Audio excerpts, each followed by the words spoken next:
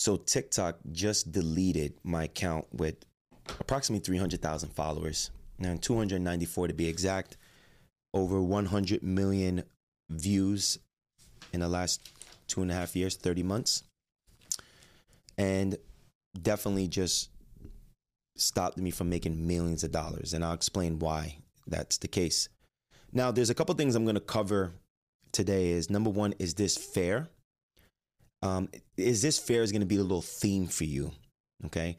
I'm making this podcast because this right here, or what this loss that I'm about to take, or that I just took, is bigger than me. And it's not to say, oh, it's bigger than me because people follow me. No, I'm saying you too you're taking losses right now. Somebody right now, I lost 300,000 followers, my whole, over 1,000 videos. They deleted everything. Millions of dollars I just lost. But someone just lost something worse, or you're losing something. Or when you want to lose something, I want you to rewatch this video. I want you to rewatch this video. I want you to re-listen to this audio. I want you to come back here. That's what I want you to do. I want you to come back here. Is it fair? I'm going to teach you about, is it fair? Is it fair? Yeah, we're going to get into that. Also, I'm going to be going over some things that creators, entrepreneurs, or those that working for a company that you've been working for and you're happy there, or you're working for a company and you've been working there for years. I have a message for you. I'm going to bring you through a story, and I'm going to bring you through the history of 2021 to 2023. But the theme, again, is it fair? I'll tell you if it's fair now. And then now what? What are you going to do? I'll tell you now what. On Christmas, I had an aunt unexpectedly pass away. A week before my 30th birthday and me signing my book deal, the day that I found out I got an official contract, my uncle died. My closest uncle died. The youngest uncle died. On my birthday, when I turned 30 years old, it was the same day that they planned my uncle's funeral. I was in a funeral home saying goodbye to one of the loves of my life. The same day I just turned 30, but the same day it's supposed to be celebration to go sign the book deal. Christmas 2023, a couple weeks ago, my aunt passes away. I come home and I felt intuitively that I have to do something different. And I'll tell you through the story. You're going to see a pattern for those that are losing things, for those that feel like you don't know what to do right now. Things seem hard. Things seem a challenge. I got a reminder for you. Anytime when it comes up, is it fair or can I catch a break? I got something for you. The day on New Year, after New Year's, January 2nd, after doing all this running around and planning funerals and trying to, planning to fly my grandmother to go bury her sister, I go downstairs. I post a video on YouTube and podcast about how to accomplish your new goals in 2024. In that podcast, I told you, in order to become the new version of yourself, you have to build a new version of you. I sat at my desk. It was 8 o'clock. And after posting and doing these things, I said, you know what? Let's check some analytics on TikTok. If it's worth it, I may cut this up and put it on TikTok. I went on TikTok. They said that you're permanently banned. I said, this is a glitch. So I closed the app out, open back up, try to log in. You're banned. Do you disagree with this and something like that? I just said, I think there's a misunderstanding here. I didn't do anything. I'm like, this is definitely a misunderstanding. But then as I sat there, I started to sense on like, this isn't a misunderstanding. The history of me from 2021 to 2023, I was suspended 20 times on TikTok. It first started off being suspended for a week, and then it went on to be for a month. When I was getting suspended, when I was allowed to get back on the app, I had the ability to make a report. And my request with the report was, can you tell me why am I being suspended? And they would tell me it was a misunderstanding. Sorry, it was a misunderstanding. Their misunderstandings took me out for a month of making content. Their misunderstandings took a month out of driving traffic, as a coach, driving my content. From 2021 to 2022, I grew to 200,000 followers. Within 3 months on TikTok, I grew to 100,000 followers. But every time I would grow 5 to 10,000 followers, I'd get suspended, which was confusing. In the middle of, at the end of 2022, I was being suspended while even opening the app. I stopped even wanting to go on the app because I found that every time I went on, something came up that brought me and got me in trouble. Going into 2023, I felt very stressed or very aggravated. I didn't even want to do TikTok anymore, to be quite honest with you. I got banned again. I mean, not banned, I'm sorry, suspended. I never got banned. This is the first time I ever got banned. I'm permanently banned. They deleted all my videos, over 1,000 videos. They do all that. Is it fair, Nate? You didn't do anything. I got something for that. The 19th time that I got suspended, I have my notes down here. The 19th time I got suspended, they told me the reason why they suspended me was because I showed a picture that was immature, and they showed me the photo. It was a photo of the digestive tract. No sexual organs shown, no nipples, no nothing. It was the liver, pancreas, large intestines, small intestines. They banned me for a month there. I said, this is a digestive tract. I don't get what is inappropriate. They said, sorry for the misunderstanding. The last time I got suspended, it was for 5 minutes, which was the shortest it's ever been. And it was during a live when I was teaching people how to ground themselves when they're in fight or flight and what they can do. And then I got suspended for like 5 minutes, or I couldn't go on for a couple of minutes. It wasn't as bad as it used to. I'm like, oh, wow, I guess they're not going to suspend me that much. And I make a report. I made probably over 100 reports over the course of 30 months. Within 30 months of being on TikTok, I grew my following to 294,000, reached over 100 million views, and was able to leverage that to fight for a book deal or negotiate for a book deal. When you go get a book deal, I have 20,000+ subscribers on YouTube. I'm top 5% podcaster on Spotify. I have the story, I have the education, I have the teachings, I have everything you need to be able to get a book deal. I have the celebrity credentials as far as testimonials and those that are willing to write a blurb. I hit everything. They don't care. They want to know how many followers you have. So when they would only entertain that if the following is there, because they want to save money on marketing. They want you to sell your own book. Which, I mean, I want to sell my own book, but what I'm saying to you is you can have the best story in the world. And I'm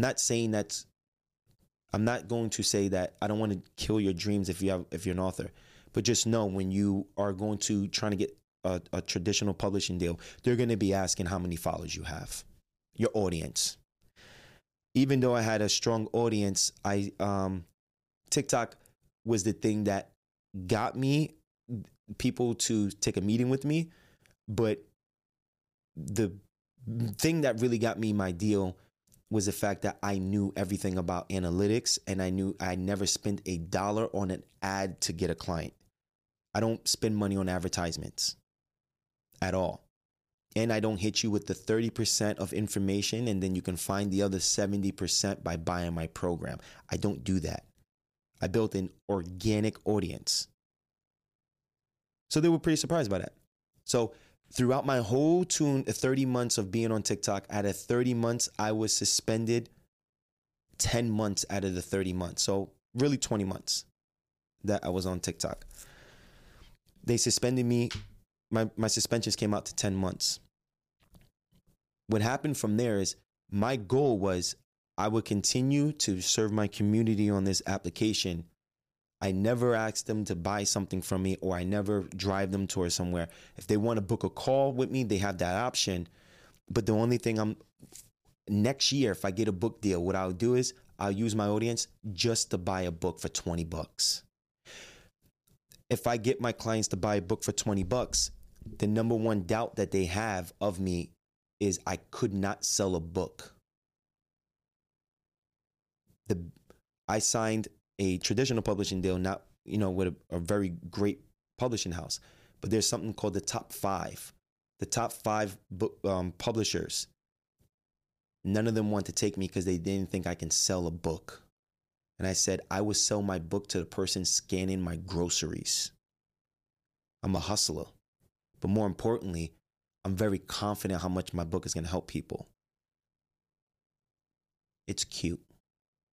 Was basically a short, save you a lot of time of what they said to that. Cute, Nathan, you're cute. So I said, okay, bet. I'll show you. I knew for a fact I can convert. I had a certain amount, approximately 5,000 sales I can do by myself just by doing TikTok lives. I converted. I know my conversion numbers. I know the threshold of my conversions. I did TikTok lives and I would announce that I have a workshop and I had $1,000 workshops for 2 days, life-changing. Sold every one of them out. Then I said, I have to find a way to get this overhead down so I can make it even more affordable at $197. The $1,000 workshops took about 14 days to sell. The $197 took about 4. So I know if I can sell a $20 book, I know for a fact I can sell a $20 book, and a $20 book that has almost everything I'm teaching you on the board, but now it's in your hand. When I found out that I was permanently banned, my intuition led me right.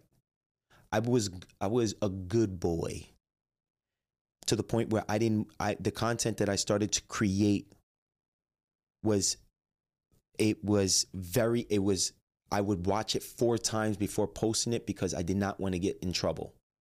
Because I knew that people on one side was doubting that I can sell a book and didn't understand how strong of an audience I had.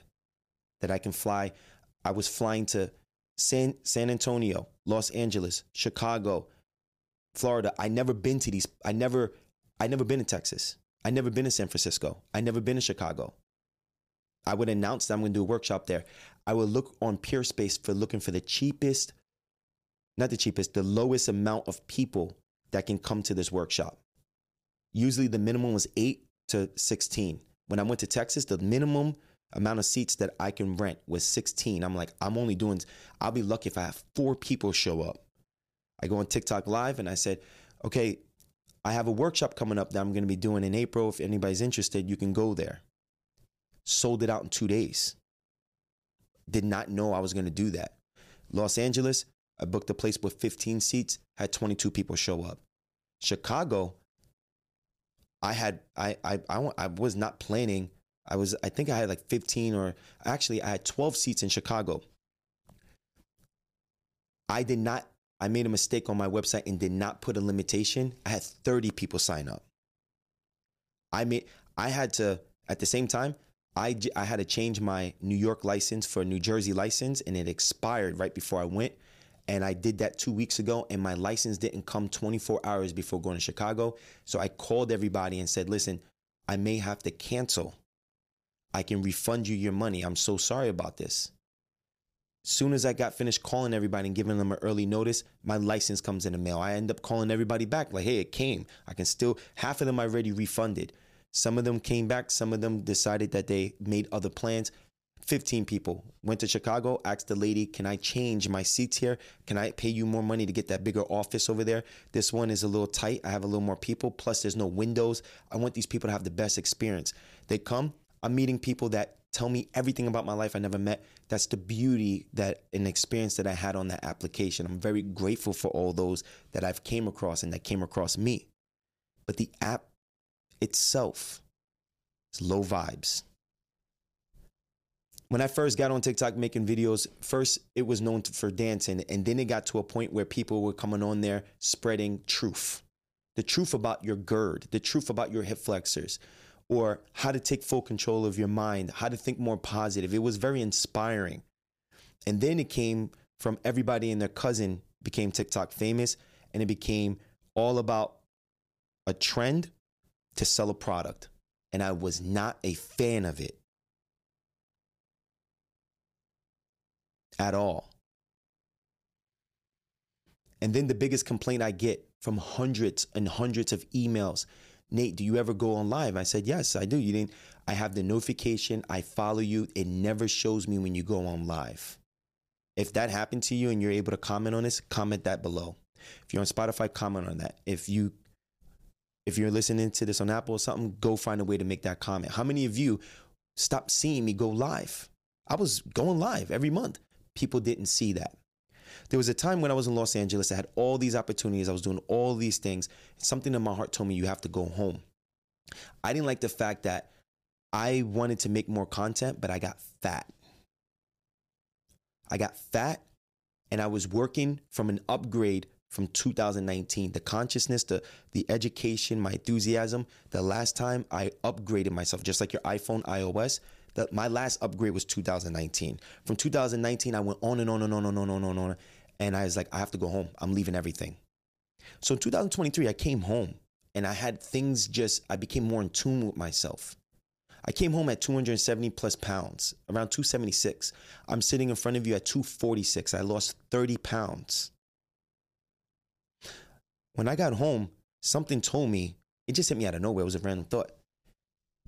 If these people delete me one day, what happens? Now, that was always something that always went through my mind. But this time it was like, yo, I gotta wise up on this. Even though I didn't do anything, oh my God, thank God, I haven't gotten a suspension in so long. But then again, I'm not posting. It's making me hesitant to post. It made me a perfectionist on wanting to post. And it made that same energy, it became subconscious going on YouTube and posting. And even podcasting. I started overthinking with podcasting. I started editing my own podcast. I'm trying to shorten it up. I'm like, yo, maybe this ain't right. I started overthinking and taking the love I have for what I do to make it for the algorithm. And so I don't get in trouble. So what I decided to do is I went on live and I created a call to action that was very different. And I said, if you enjoy this live, you never know what can happen to me. They may not show you my live, or one day I may wake up and they may take this away from me. If you want to stay a part of this, I can stay in contact and give you more information week by week. You can join my tribe for free. Link in the bio. And I try to send informative, motivating emails. Out of the 50 emails I sent in 2023, about 3 or 4 of them had a call to action as a reminder that I'm doing a workshop. Every other one was giving you, if you're on the email list, but it gave value. I value giving value. So when I sat here and I went through that, something told me to do that. And I had a couple thousand people join the list. And then I told myself, Nate, when you get back from all this stuff and you are back home right before the holidays, you need to reinvest into redoing all your content. You need to take it to the next level. You need to do this. You need to give it your all. And honestly, the reason why I said that is because I told my fiance, 2024 is going to be my last year making content. It's going to be my last year for everything. I'm walking away from everything. The first thing I actually told her was, I'm actually going to be walking away from everything next week. And she's like, I don't know. I'm like, I'm walking away from everything. I'm done with this. One of the reasons why that came up is because I had meetings with other famous authors and influencers and all that. And they were telling me what I had to do in order to get my book to sell. And they were telling me I would have to go to conferences for other authors that are doing a conference, wait for them, introduce myself, and then shoot my shot to try to get them to read my book or their email. And then this was an interesting one. Go on social media, start liking all their videos and then leaving comments for 2 weeks and then DMing them and telling them I would love for them to leave me a blurb on my book. I looked at these people and I said, hell no, I ain't doing none of that. Oh my God. No? They were taken back. What do you mean no? We can connect you with this person. No, I ain't doing none of that. If my book doesn't sell naturally, I would never sit here and act fake and kiss up to people to try to sell a book. What? And then and it was at this moment that I noticed that I allowed the fear of getting suspended, the fear of disappointing a celebrity that I didn't like how they treated their employees. I allowed these things to stop me from being me. Each of us have a dark side. We all have a dark side. And Carl Jung says you can't fully, truly thrive and live until you embrace that dark side. My dark side is I'm from the streets, bro. Like, I'm nice. I want to help. But when people disrespect me or when people are taking advantage of me, I stop allowing my dark side because it's bad or it's not appropriate. And from that, I lost millions of dollars. Yeah. Millions of dollars. There were things that I went through when I was getting suspended for months, those times of the months that I was getting suspended for, I had a strong audience to the point where I had things lined up that my audience was looking forward to that I can no longer, it was no longer there. Now, I always drove my audience to my email list, but they were like, why would I go there if I'm literally following you, right? That was like the mantra of them until I made it known and said, hey, if they get rid of me one day, we may never see each other again. Now, why would they get rid of me? No, I'm not doing nothing. But I started to learn in Hollywood. And then I also started to learn on TikTok, really. People do not like the truth. People don't like the truth. People don't like the truth. Just like that. The truth about simple things too. It's not like I'm out here, like I'm not a politician or I don't do conspiracy theories. If you have GERD, the chances of you having low stomach acid is higher than the chances of you having too much stomach acid. That is a fact. There's no conspiracy about that. That's the type of information I was, teaching. You're going to ban me for that? I wonder why. Maybe it was that, maybe it wasn't that. I don't know. And that was just an example. I'm not saying that particular subject. But what I'm saying to you is I lost millions of dollars with how would I say this? I lost millions of dollars for not getting the credit for half of the people that they're very popular people that not only did a body transformation, but a mental health transformation where some of these things took them away from doing concerts or even playing a sport. I was the guy that worked with them. I didn't get the credit and I didn't fight. Is that fair? Is that fair? Oh my God, is that fair? I'm going to bring you through fair, baby. I'm going to bring you through fear. Is it fair? At the same time, TikTok was taking advantage of me. I was being nice. All the reports I have, hey, excuse me, I just want to contact you and want to see, is there anything I'm doing wrong? I'm confused. This is getting a little out of hand, X, Y, and Z. It was a misunderstanding. So the day that they deleted and permanently banned me, my fiance said, I can contact my manager. For those that don't know, my fiance is an actress. And her manager, she was like, I can contact my manager. I said, no, don't do that. And then she goes, well, you know this person. And I said, I'm not contacting nobody. In fact, those that are listening right now, I'm telling you right now, I didn't even tell my father. I didn't tell my brother. I didn't tell my best friends. There's only 3 people I told. This happened on Tuesday. Today's Thursday. I'm filming this right now at 9:28 at night. And I'm going to put it up at night. I'm going to put it up raw. I'm not editing. I ain't doing none of that right now. Because I want the emotion. I want you to feel my emotion.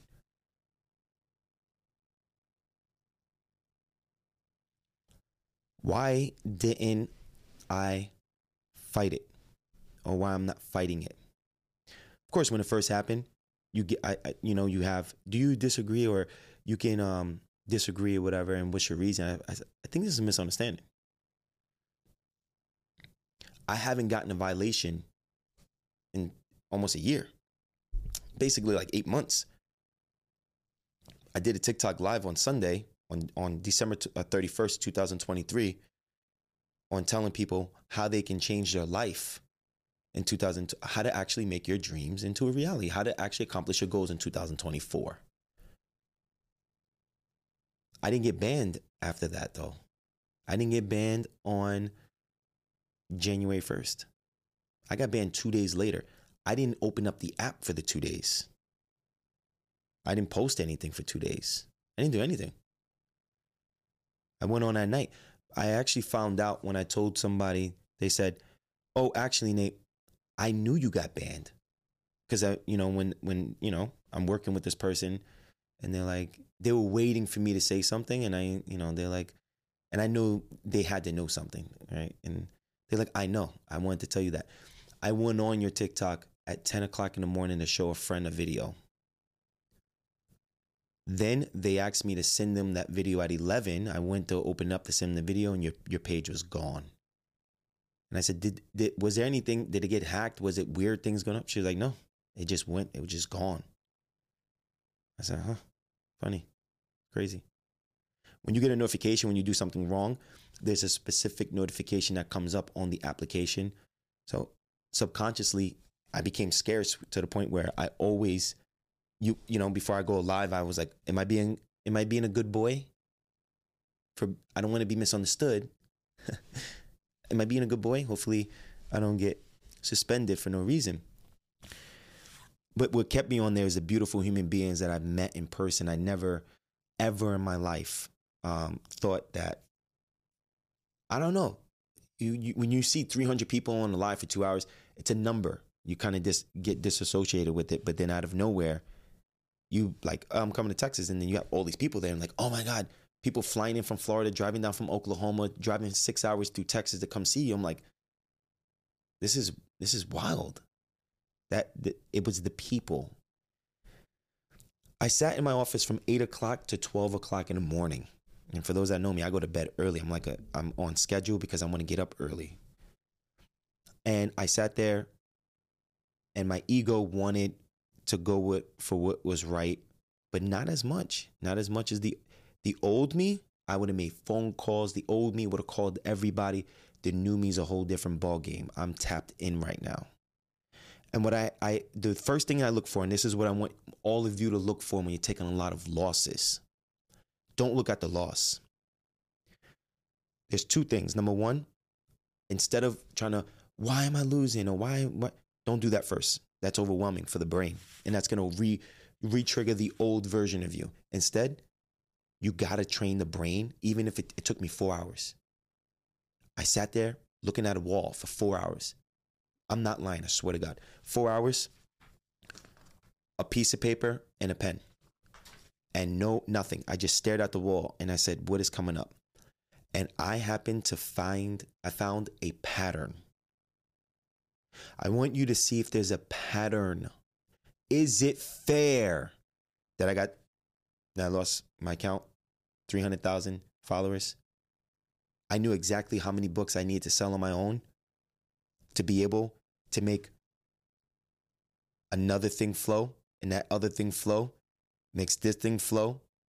We're talking about, I'm not exaggerating, I swear to God, I don't like millions of dollars we're talking about. But is it fair? Let's go through it. Is it fair? I'm going to share something real personal with you.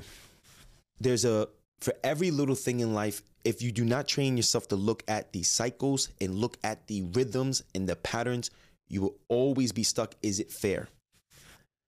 I came into this world on heroin. My father's a black man. My mother's a white woman. When I grew up, I was the first black person in my mother's side of the family. My older brother and sister, in fact, were Puerto Rican.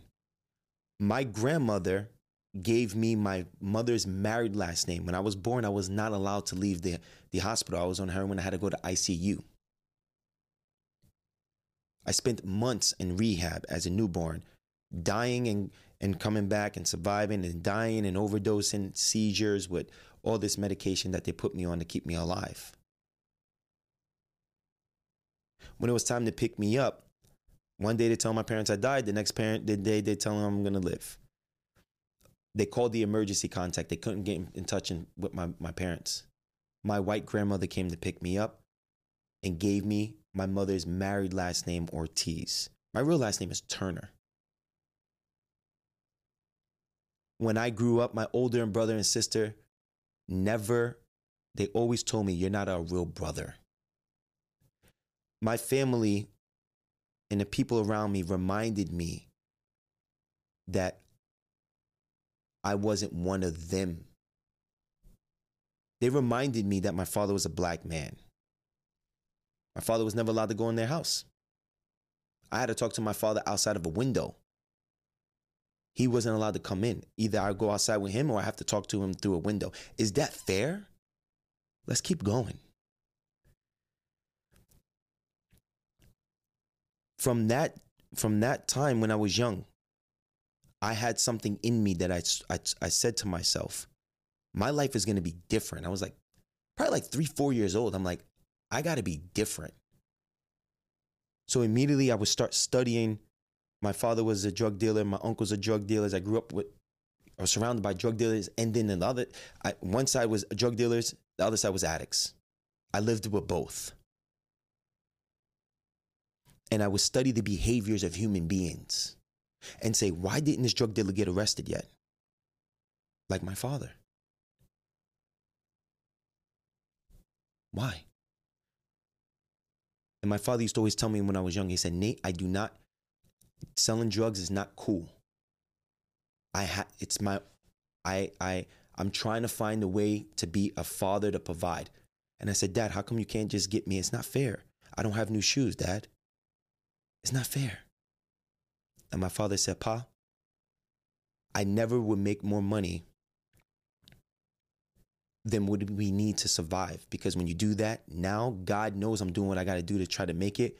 But now he knows that I'm taking advantage. So when I'm telling my dad it's not fair that I can't get new sneakers, at like 6-7 years old, my dad's telling me, he gave me one of the most powerful things that he could have ever given me, was this mindset that I have. My whole life growing up, my older sister ended up killing my niece. I lost my whole family. I went to school at 11 years old. Sorry, I told you, I'm not editing that out, by the way. I'm sorry about that. That guy right there wants to wake up the whole neighborhood. But when I was 11 years old, my sister killed my niece. My sister went to prison. My brother went to prison. I went to school the next day. Nobody wanted to sit next to me because they thought I was a killer. They thought I was somebody that came from this family that was evil. Is that fair? Is that fair? I got to the point where I had all this emotion in me.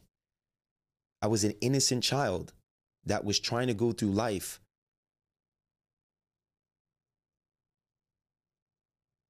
to survive.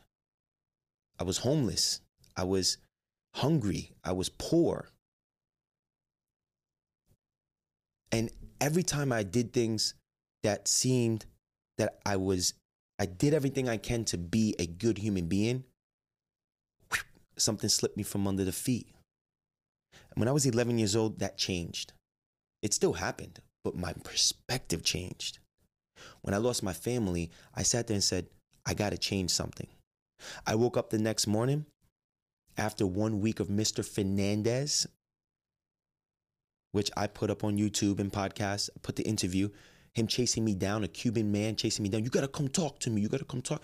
I was like, you know what? I do have to come talk to you. I had that man in the gym every morning for therapy. You wanted, I'll talk to you. You got to catch my rebounds. We did that for 3 years straight and never missed a day of school. I went home, no electricity. I went home, mother's getting high. I went home, mother's selling the food stamp card to get high. I went home, my mom beat me with a bat. Is that fair? That's not fair. But you know what? I'm going to make something out of it. Because if I focus on if it's fair or not, where's that going to get me? I got to move on to the next thing. I took that anger. I took the depression. I took the embarrassment of people thinking in a certain way, and I zoned in on me.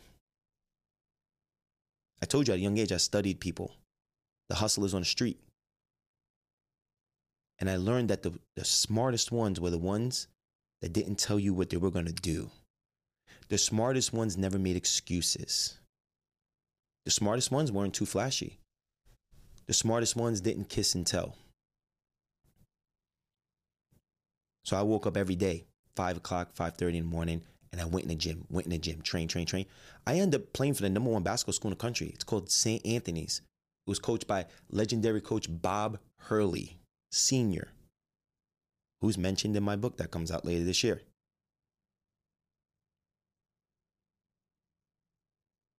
My 3 years of hard work end up getting a full scholarship to private school. The poor little boy that didn't have a place to stay, that nobody wanted to be around, did the impossible. I get there, I play basketball. I'm 6'3". I'm a pretty tall guy. I happen to be the shortest guy on my basketball team. Everybody's 6'9", 6'7". After 2 years, Hurley pulls me to the side and says, Nate, they're going to start a football program here. You should try it. I said, football? I'm like, I never played football. He's like, you should try football. I'm like, I don't know. I left. I felt so sad that the guy I went to play for and I thought I was going D1 and get him full scholarship. He told me I should try football because I had a better chance. I go play football. I go try it out. First practice, they knocked me out. Why? Because I was a basketball player and they just started a football program and they did not like Hurley boys. His name is Bob Hurley. I was a Hurley boy. I was a full scholarship. And they called me a pretty boy. They did a lot. They knocked me out. They aired me out. They hit me so hard that I saw 3 people when I got up and I couldn't catch my breath. I never played football a day in my life. The day that I just run, they knocked me out. I went home and I said, Dad, it's not fair that they're not supposed to hit me like that. I was 16 years old. I said, Dad, it's not fair that they just hit me like that. I said, I've been working so hard. The coach isn't playing me. He told Bob Hurley that I should go play football. I come and play football, Dad, and he's not even playing me. And then he's letting the guys hit me a certain way, like they playing dirty. Dad, I may call my cousins to run up on these kids. Dad, I may call the kids from the hood to come down here. See, I grew up in Jersey City. It's a very big city. I was from Holland Garden Projects, right by the Hudson River. My mom and my father met each other there. My family's from there. My mother got Section 8 when she got out of prison when I was 9 years old. We ended up moving to another town for 1 year, and then we ended up moving to Jersey City Heights. My father started to move he grew up as a kid on the other side of town. My father, remember, my father's I'm black, right? I'm light-skinned. I'm a light-skinned black man with a Spanish last name that looks like a fake Puerto Rican or Dominican. I blend right in with that community, right? My whole life, I wasn't black enough and I wasn't white enough. But then my mother ended up getting Section 8 in a community called Jersey City Heights, where there were Dominicans. I never met a Dominican in my life. I grew up with Puerto Ricans, blacks, and whites. I met a Dominican. I saw a Dominican in a dark-skinned Cuban speaking Spanish. I called my dad. I'm like, Dad, there's black people speaking Spanish. Why are you teaching me Spanish? I said, Pa, those are Dominican Cubans. So when I used to go to my dad's neighborhood, I used to walk down certain blocks. I'm not from that area. People know my dad, but not everybody, right? My dad was a very notorious known person on the street, but there were some people, remember, you grew up, you didn't have problems with people on the street. The amount of times that I got jumped or I had fights with 4 guys at one time, probably 3 times a week. Is that fair? Poppy was my name. Poppy, come here real quick. Poppy. Is that fair that I'm just a kid that's just trying to go home and couldn't afford to take this one bus, so I had to walk down this block? So then I would walk around.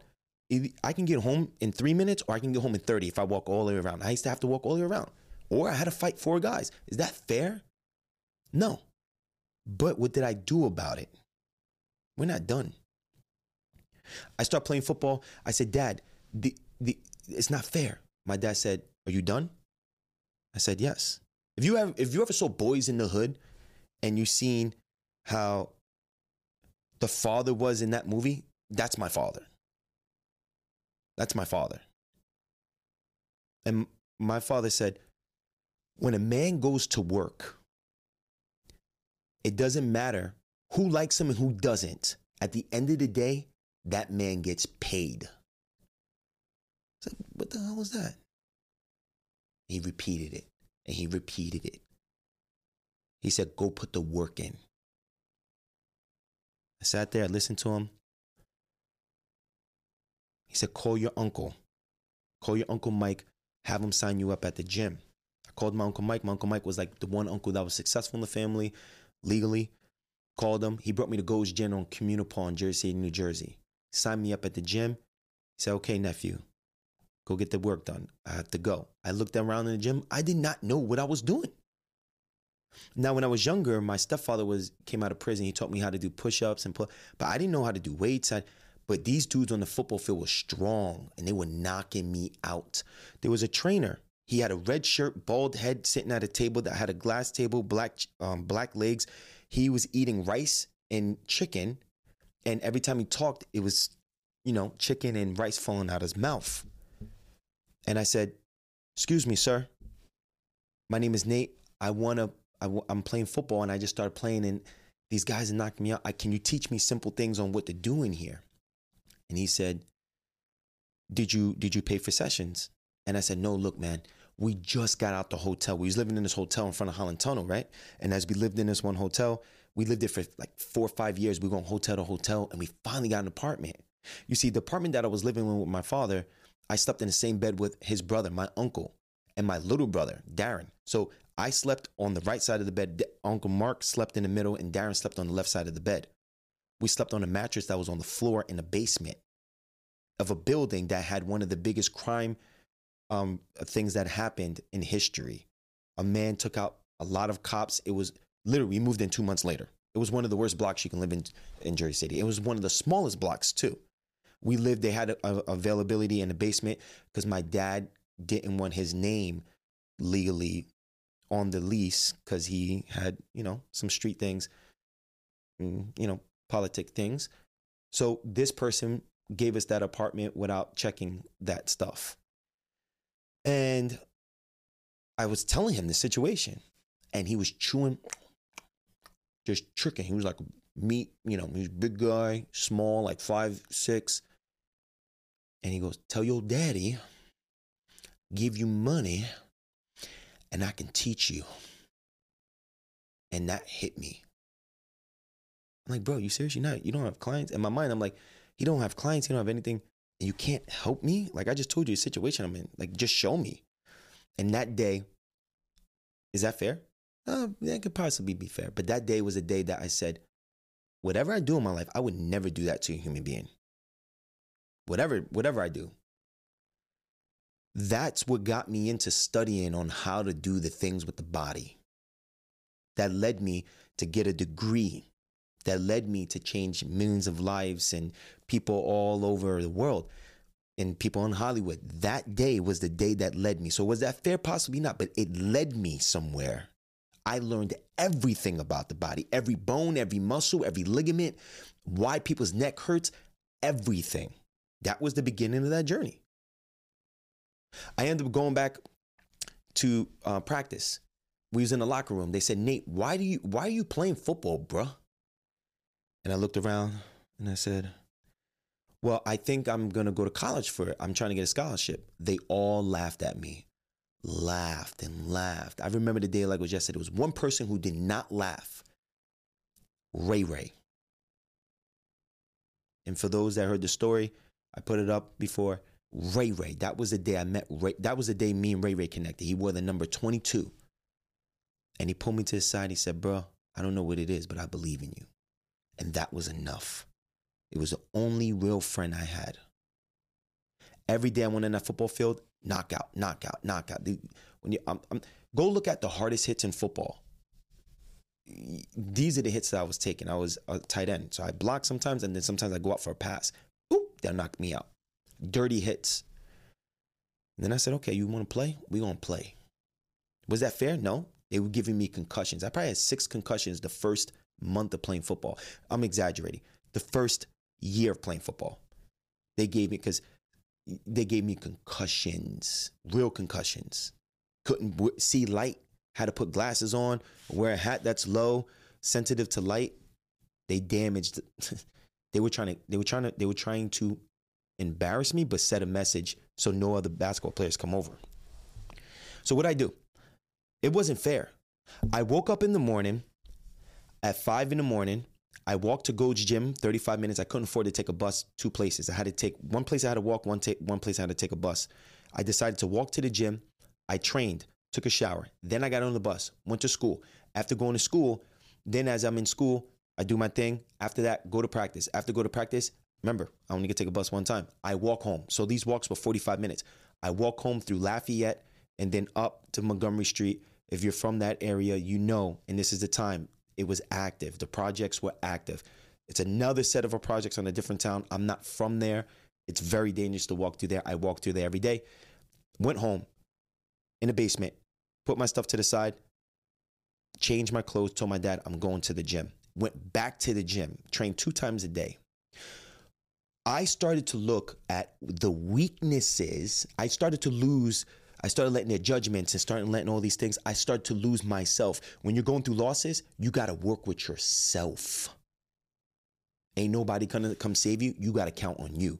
So I got to tap back in with myself. I'm like, whoa, I got to tap back in with myself. I sat there. I'm like, you know what? I got to outwork these. Let me study. What's their behavior? Oh, the guy who's playing in front of me, because what happened was we had scrimmages. This guy promised Bob Hurley that he was gonna start me. He benched me, and he was getting me knocked out every day. So then I just missed the summer camp for basketball. I just missed the whole summer camp. So no, I can't play basketball now. So I have to play football. So he benched me. Scrimmage 1, he benched me. Scrimmage 2, he benched me. Scrimmage 3, he benched me. Scrimmage 4, he benched me. On scrimmage 4, I got on the bus after the scrimmage, and I sat there and I said, oof, I messed up. If I would have went to another high school, I would have been a superstar in basketball. But it was going to be another private school or some type of other, a public school. It was going to be a public school. And all my friends I grew up with on the street, they were all there, and they were all getting arrested and having babies, and a lot of them joined affiliations, and I'm like, I can't be around that. So I stood in this private school, willing to do what I had to do, so I didn't have to go to public school.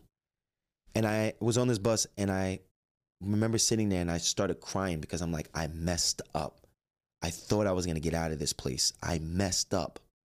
And a woman, well, at the time, she was, young like me, a woman, she sat down next to me. Her name is Cassie. And she said, Nate, why are you crying? And I said, Cassie, I messed up, bro. Me and Cassie was close because we were in the same class together. Actually, when I started high school, they enrolled me into the honor society. And then I got kicked out because I wanted to be a class clown because I was insecure about what was going on at home. So to take the tension off me, I was making jokes because I am a funny dude. I ain't gonna lie to you. You know what I'm saying? But my dad said, Nate, when I was in 7th grade, I used to make jokes like that. And my teacher was like, Nate, you're funny. My father's name is Nate, too. He's like, Nate, you're funny, but it's not going to be funny when you're here in summer school. My dad told me that my whole life. I'm like, Dad, I heard that story. Stop telling me that. Well, guess what? I had summer school after my freshman year, and I got kicked out of honor society. So Cassie was from there. And Cassie said, Nate, one thing about you, bro, you always figure things out. Then I noticed the first game and the second game of the season. At the second game, the guy who was in front of me got suspended. Why? Well, why did most of them get suspended, or why did most of them not go Division I? Because they had bad grades, they were disrespectful to teachers, and they didn't have a good character. So after my freshman year, going to my sophomore year, I started studying these things. I'm like, I gotta stop. I can't. Summer school taught me a life lesson. I'm like, I'm playing around with my life here. What did I do? The Catholic school asked us to tuck our shirt in. I tuck my shirt in now. I go to school. Yes, sir. No, sir. I took advantage of the after school program that they had. We only had 300 kids in our school, by the way. We were very poor. But we had the number one basketball school in the world. That's the craziest thing. St. Anthony's, look it up. St. Anthony's, Jersey City. So I'm sitting there and I say to Mr. Page, who was the top 3 most smartest people I met in my life, Paul Check, my father, Mr. Page. Not in that order, but the 3 smartest people I've ever met in my life. Mr. Page would do after school programs for SAT. Nobody showed up. I started taking that my sophomore year. I studied on every reason why someone wasn't successful going on a scholarship. The person who got suspended on the second game, he had a scholarship to Temple University. And he was going to be the first Division I football player in school history, right? Because we just started the football program. He got suspended. What I started to do when they would knock me out in every practice, everything this man didn't do, I did. So when we was in the gym, he squatted 315 pounds. I would literally put 2 pounds on the thing that squat 4 pounds heavier. I outran him and at the end in conditioning. I beat him to practice every day. So I made it to practice an hour earlier before everything he did, I did better. Well, second game, after all the knocking out I got, after never playing me, I never even played a football game. They didn't play me. They had to play me because he was suspended. I had 2 touchdowns. That guy never got his spot back. In fact, I became the first Division I football player in school history. 25 Division I scholarships, number 2 tight end state in New Jersey, all state, all county, represented the state of New Jersey, playing around the country. But it wasn't fair, right? It wasn't fair.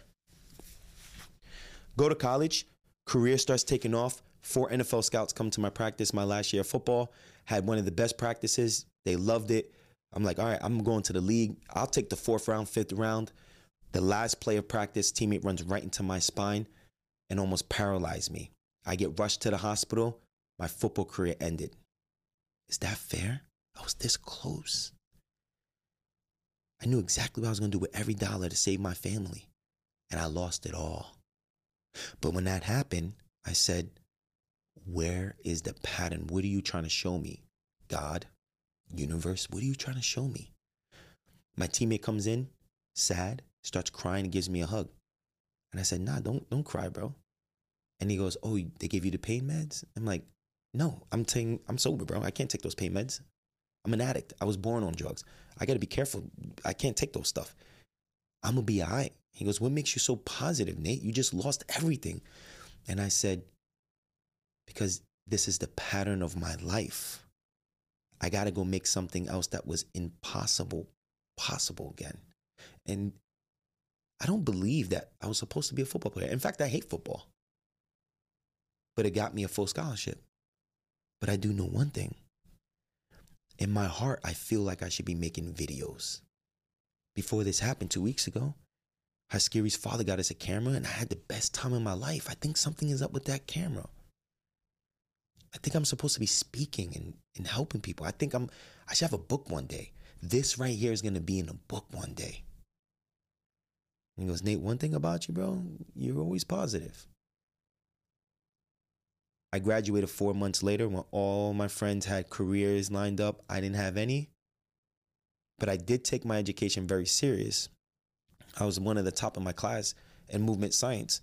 But, I thought I was going to the league. I thought I was going to NFL. So I didn't do the internships. I didn't do any of that. Look, I'm doing it so long, my lights are turning off. I don't care. We're going to let them turn off. And as this was going down and this happened, I end up 4 months later, I end up moving with Haskiri's father.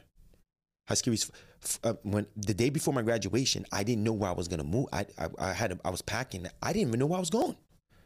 I graduated the next day, December 17, 2016. I did not know where I was going.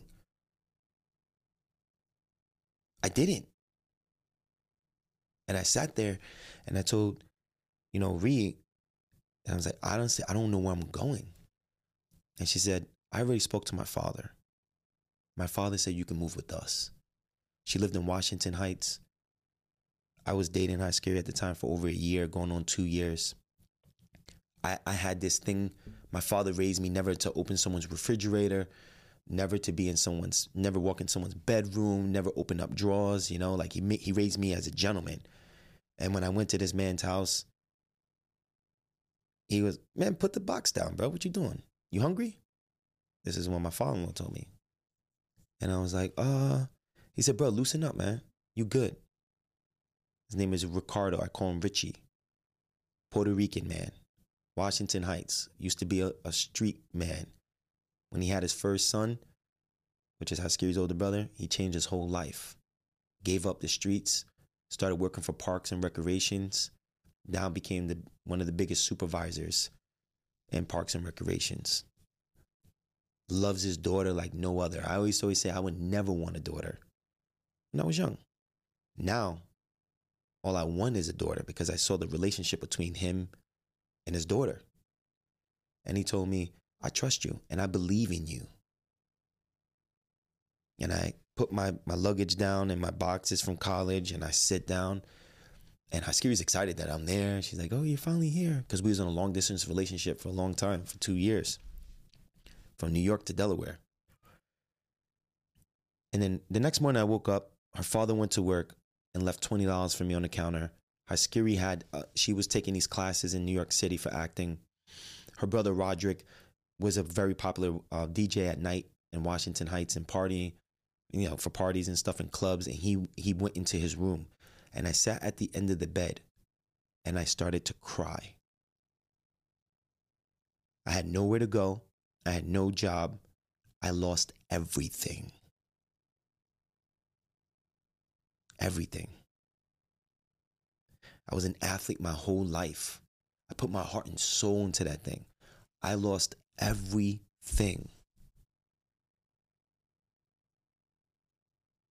And then I said, Nate, what do you do?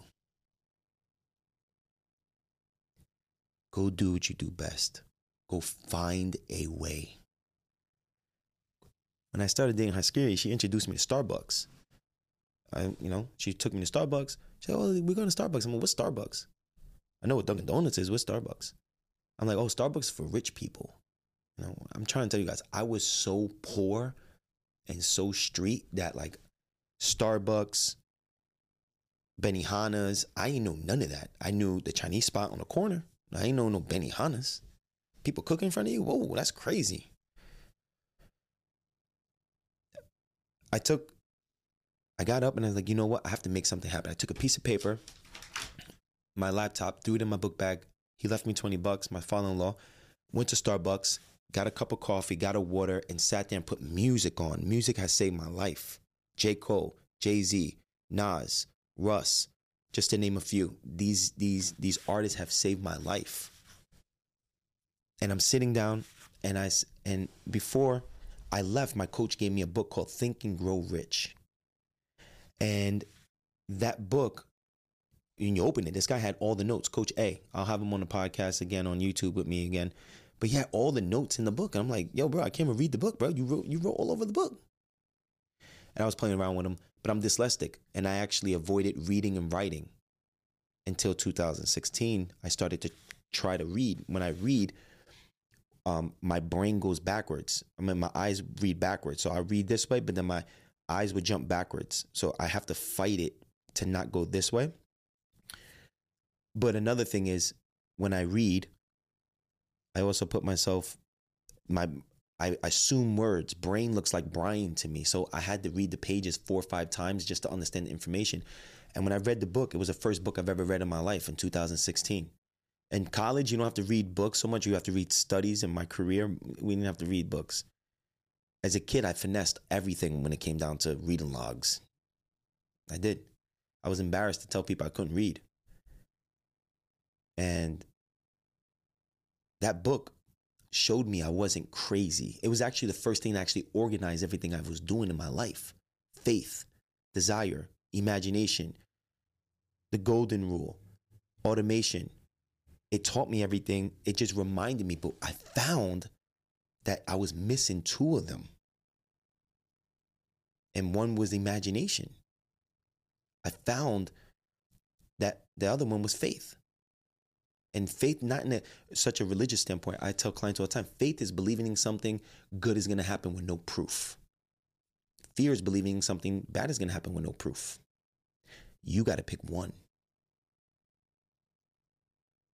So that book exposed that, but I was still having hesitation. I opened up the laptop, my book. I put people who got successful from Think and Grow Rich. A man named Bob Proctor pops up. I click on his video. The video was like, when you understand this one thing, your whole life will change.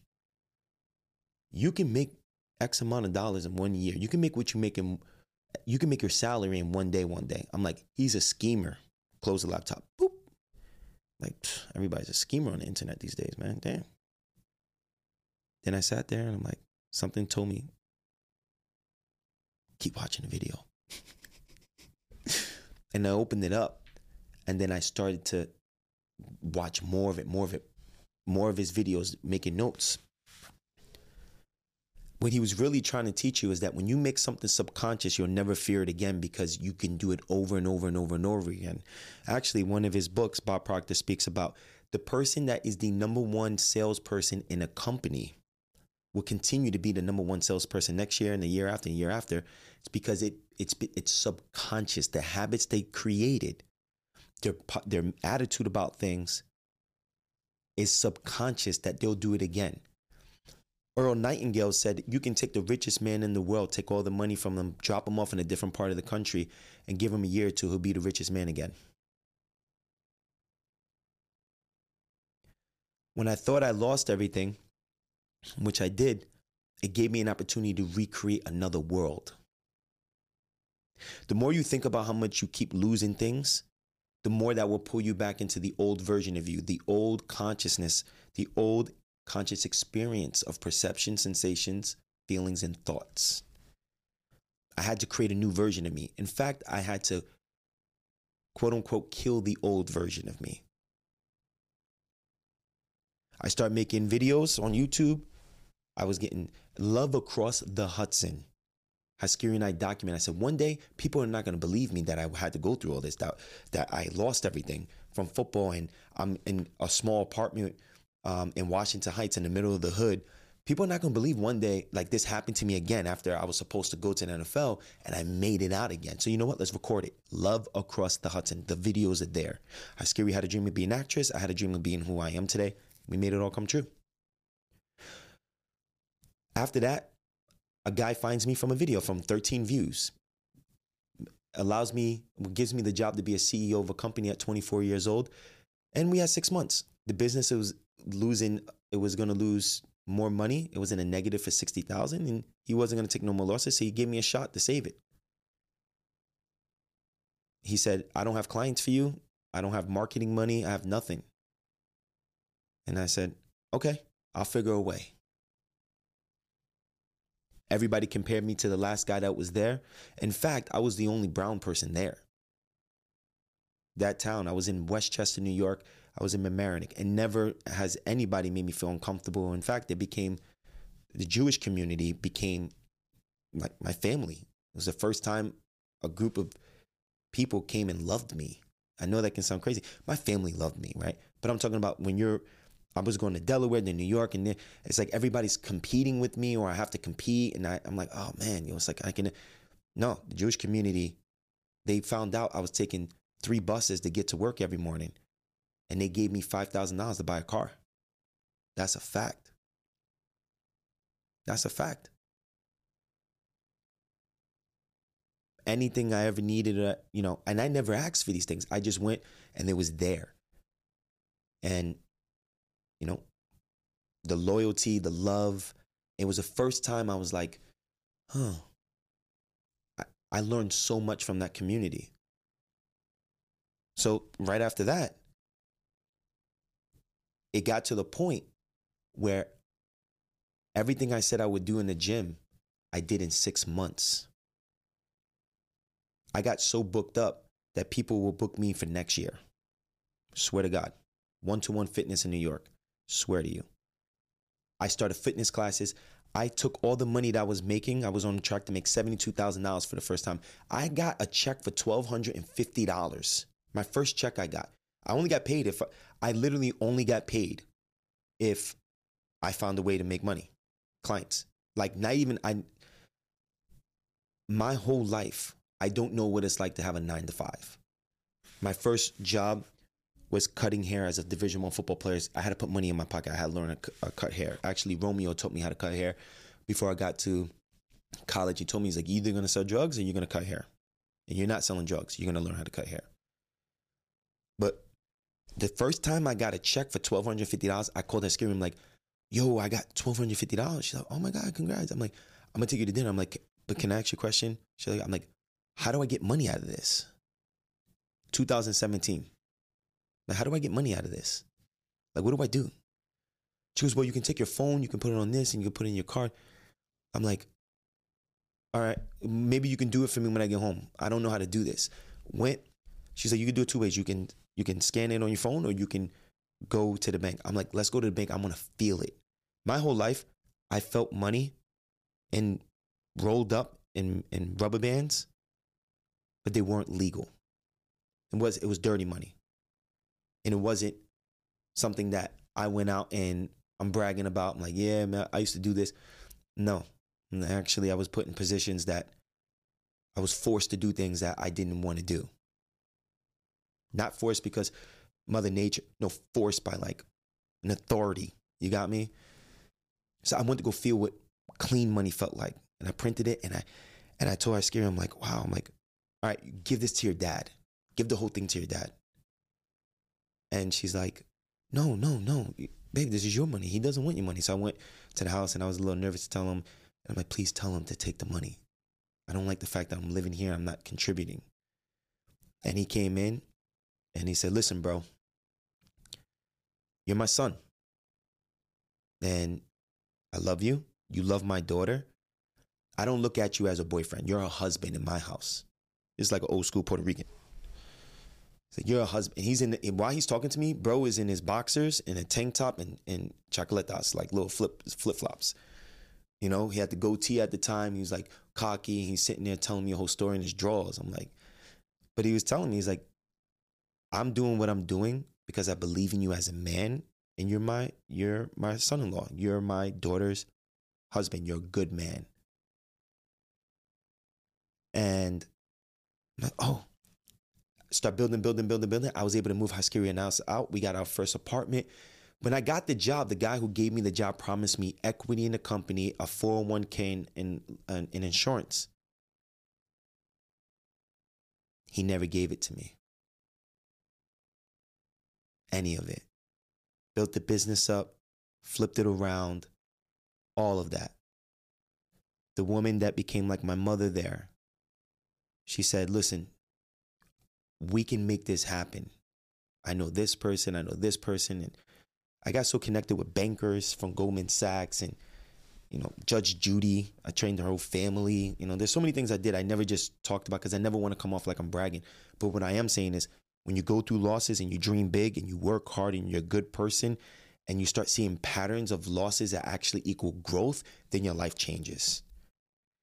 And she said, you could do this. And I'm like, So then one day, a powerful person that I worked with, actually family of Judge Judy, I'm just going to keep it real with you. I'm not cutting none of this out.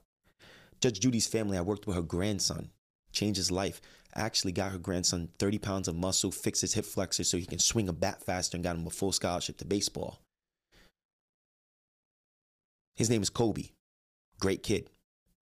Came like a little brother to me. Spent 3 days a week, then 4 days a week with him in the gym. When you spend that much time with an 18-year-old young man, they become like a little brother to you. And when you see him make his dreams come true, it's like it was just so proud. I was like proud, like a big brother. Well,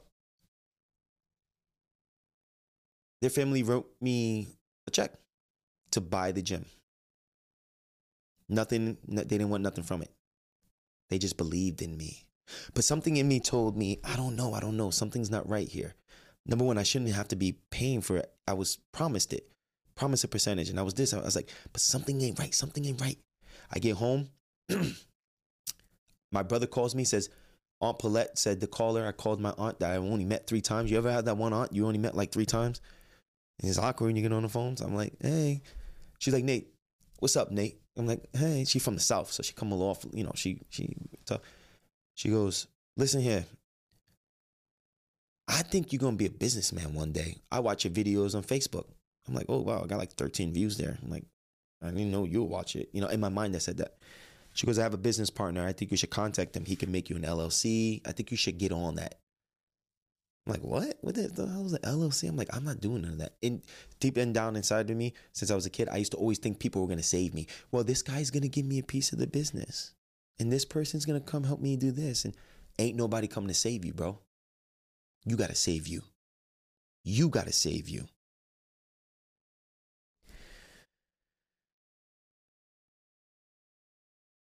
Out of nowhere, the owner called me. He wanted to take me. He flew in. He didn't live in town. I ran the business. I did everything. I took all the money I was making and I put it right back into educating myself with business. Because I'm like, the only reason why I'm giving him, we had a 50-50 split, but no equity in the business. So whatever came in cash flow is 50-50 of profit. Whatever I brought in, though, not what the other coaches brought in. He gave me no equity. He promised me equity. I worked that hard to get the equity. And I said, the only reason why you have this power is because you know about business and I don't. I know about business. I know about hustling, but I don't know about these taxes and all that. So what I did is I just invested I took a chunk of money that I had in the savings and I just invested into education. And I learned and I learned and I learned and I learned. I got on the phone with this one guy that my Aunt Paulette wanted me to called him. He told me, he's like, yeah, your aunt tells me about you all the time. He's like, look, it's going to be 505. I just spent all the money on courses. I have $515 in my account. I said, all right, let's do it. Took a shot, started, building up my clientele in New York City. I would go take the train in New York City and then work at the gym 6 days a week. I worked 7 days a week, with my business, 6 days. Then the owner was like, hey, let's go, I'm flying in, let's go to lunch. Then he sat me down, he offered me the gym to buy for a certain amount. Something in my gut just said no. He's like, look, it's simple. You don't have to give me all the money now. You can put a payment plan. I'm like, something in my gut's telling me no. I don't know what it is. I don't know what it is. It was giving me almost anxiety. It was giving me this anxiety feeling. I go home. Haskiri asked me to help her with audition. I helped her. Come to find out, she books the new Saved by the Bell. Comes a superstar of the TV show. We fly out. We get her own apartment. I'm out there. I'm like, oh, man, I wish I could just take my clients here. But I'm like, I got unfinished business and I can't leave my clients. I can't leave my community. I can't let them down. I went back home. They were like, you're going to leave us for LA.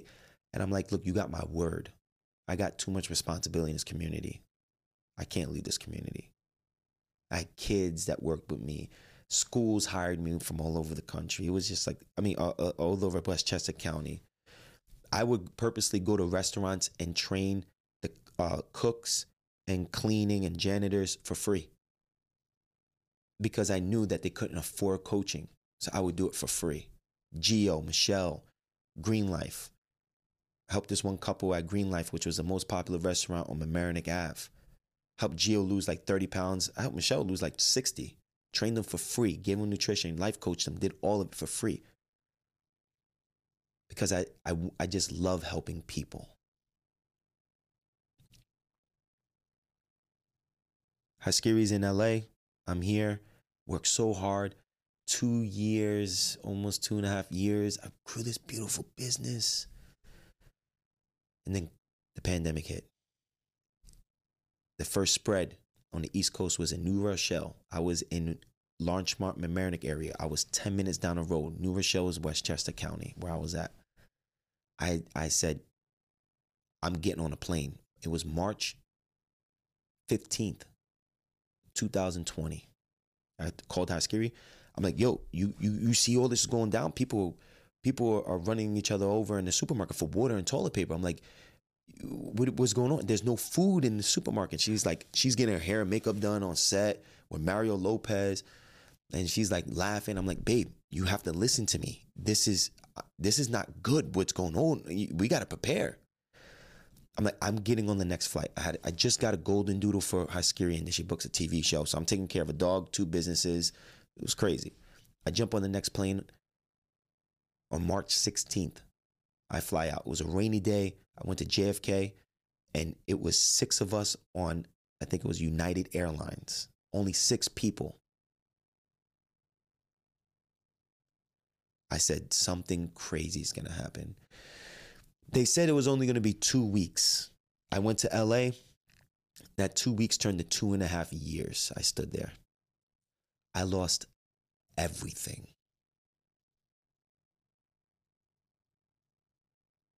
Everything. In fact, 99% of the people that I worked, families. I helped this one family figure out that their twins had celiac disease when they were getting diagnosed with all these other things.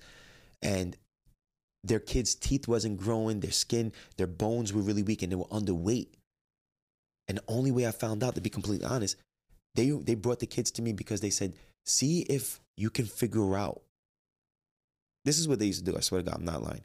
People used to be like, where's Nate? I'm like, I'm Nate. How you doing? They're like, Nate, can you figure out my child? Nate, can you figure out my husband? Can you look at him, just figure him out? Because sometimes I'll just look at somebody like, okay, I can tell exactly what the problem is. Your ankle's rotating because your knee's internally rotating. Your hip flexor's too tight and it's pulling your pelvis up. But then that's the small intestine. So I got to see, let me see your fingernails. Like, because it becomes automatic after a while. She's like, figure out my kids. This one client that I really, really had a really beautiful family. I love this family. I swear to God, I work with them. These kids are jumping. I have them doing like agility drills in the gym. Out of nowhere, they start smacking each other. I'm like, whoa. I'm like, oh, guys, you can't do that. They're 6 years old. I'm like, you can't do that.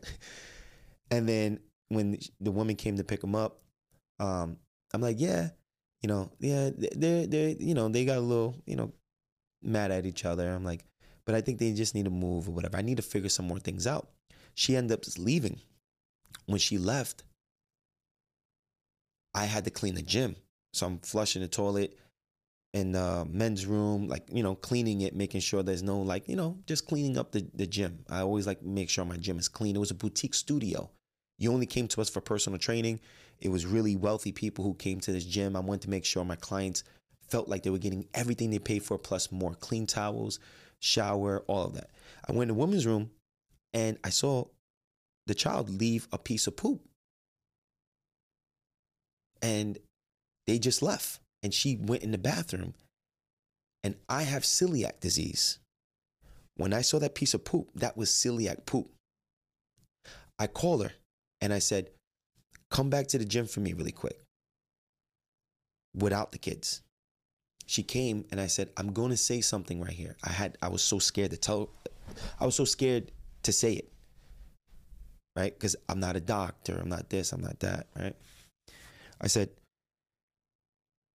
I think the twins have celiac disease. And please don't attack me. Here's what I'm willing to do. Go get them tested. If they don't have celiac disease, let me know how much the test costs. And I can pay you it, or I can just give you that amount in sessions. She's like, you're really serious right now? And I said, I'm telling you, I wouldn't be saying something if I didn't think it. Got the kids tested. They came back with celiac disease. The whole family came back with celiac disease. Those children today no longer have crooked teeth. They were 6 years old. They're nice and tall, strong and healthy. I see them on Facebook and Instagram. It makes me so happy to see them healthy. They both were diagnosed with many different, ADHD, and they couldn't sit down. One had to go to need special, care and stuff. Didn't need it anymore. Wow. I haven't seen that woman since 2019. I have many stories like that. All the people I worked with, stories like that. Haven't seen them since 2019. Haven't seen the woman that was one of my trainers, Michelle, who was like another mom to me. By the way, I was 24 years old. The trainers I was the head coach and like CEO, the 2 trainers were 50. I was like a 24-year-old telling 50 people, they're like, bro, No, they didn't look down on me at all. I haven't seen Michelle since 2019. I didn't even get to move out of my apartment. My first apartment I've ever had. I was so proud of that apartment. I didn't even get to move out. I didn't even get to go back home. I had to hire people to go in my apartment and watch them on FaceTime when my brother was there and tell me, where you want this? Where you want this? I had to say goodbye to my first apartment. I lost my first apartment. I lost my gym. The gym ended up selling. The guy sold it to somebody else in a couple months. I lost my community. And now I'm in LA. I'm in a whole different world. And I'm like, yo, come on, bro. I got to do this all over again. And what happened that time? I went into depression. Bad. For a good month. Solid month. Went to a real depression.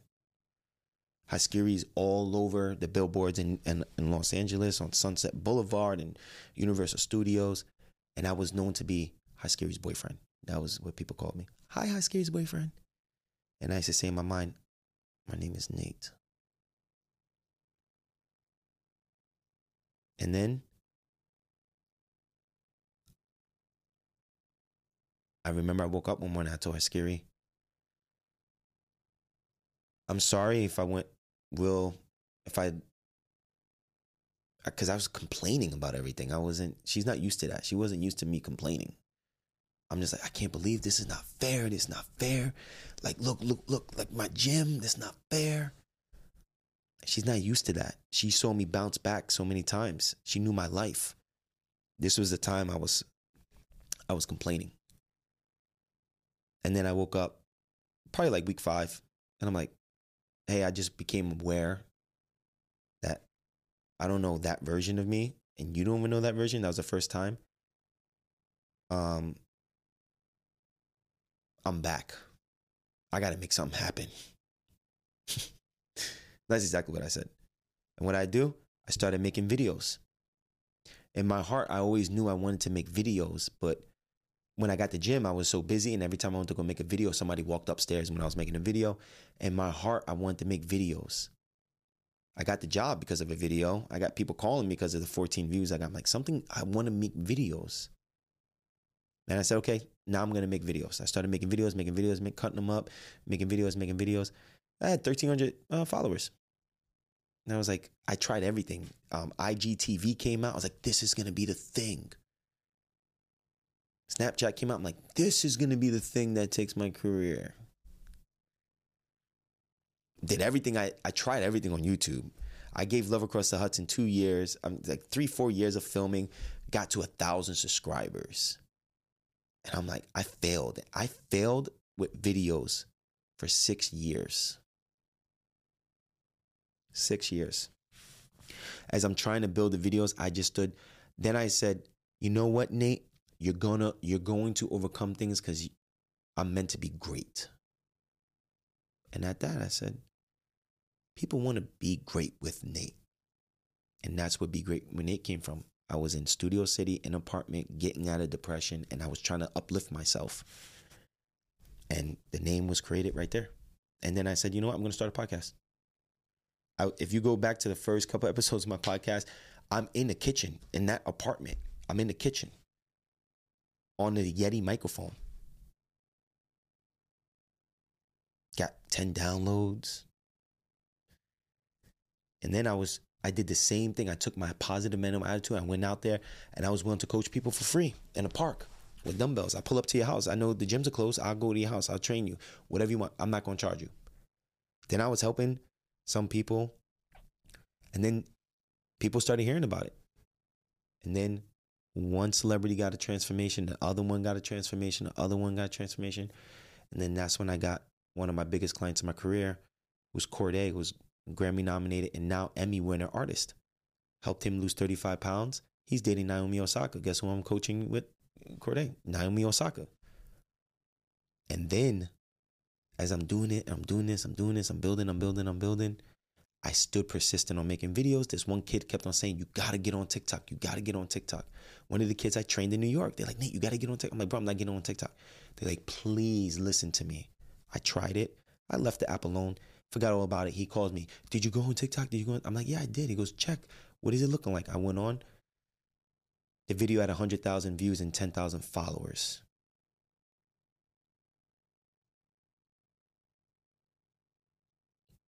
I tried for 6 years. I tried. And then I took all my skill sets, studied the way the videos are done. I just applied something. I'm like, let me see. I ended up getting 100,000 followers in 3 months. Year 2, 200,000. Year 3, going to 300,000. But every time I was growing, they were suspending me. But I was like, you know what? If I have to deal with it, I'll deal with it. But it made me a perfectionist. I had a perfectionist problem and a fear of criticism before even starting TikTok. When I was on YouTube, I had 100 videos in a hard drive. I had the fear of what people would say about my family if they found out. I didn't want to embarrass my father. I didn't know if my brother was cool. My story is his story too. I was scared. I was scared if I was getting something wrong on the board, if I wrote something on the board. I have 100 videos that I never posted on YouTube on a hard drive from 2017 to 2019. I saw this one video work from a video I made earlier that month. And then I just took the hard drive. I plugged it in. I chopped all these videos up. It was those videos that got me my first 150,000 followers. But then when I was getting suspended, I fell back. I got out of this perfectionism. And then as I got suspended, I got back into the perfectionism. I was scared of making a mistake. I didn't want to get suspended. I was scared. As I was growing, I was getting suspended. As I was in Hollywood, my name was growing as a celebrity coach. And there were things that I just didn't like, that didn't sit well with me. People said, this is the game. And I'm like, this is the game. I want nothing to do with it.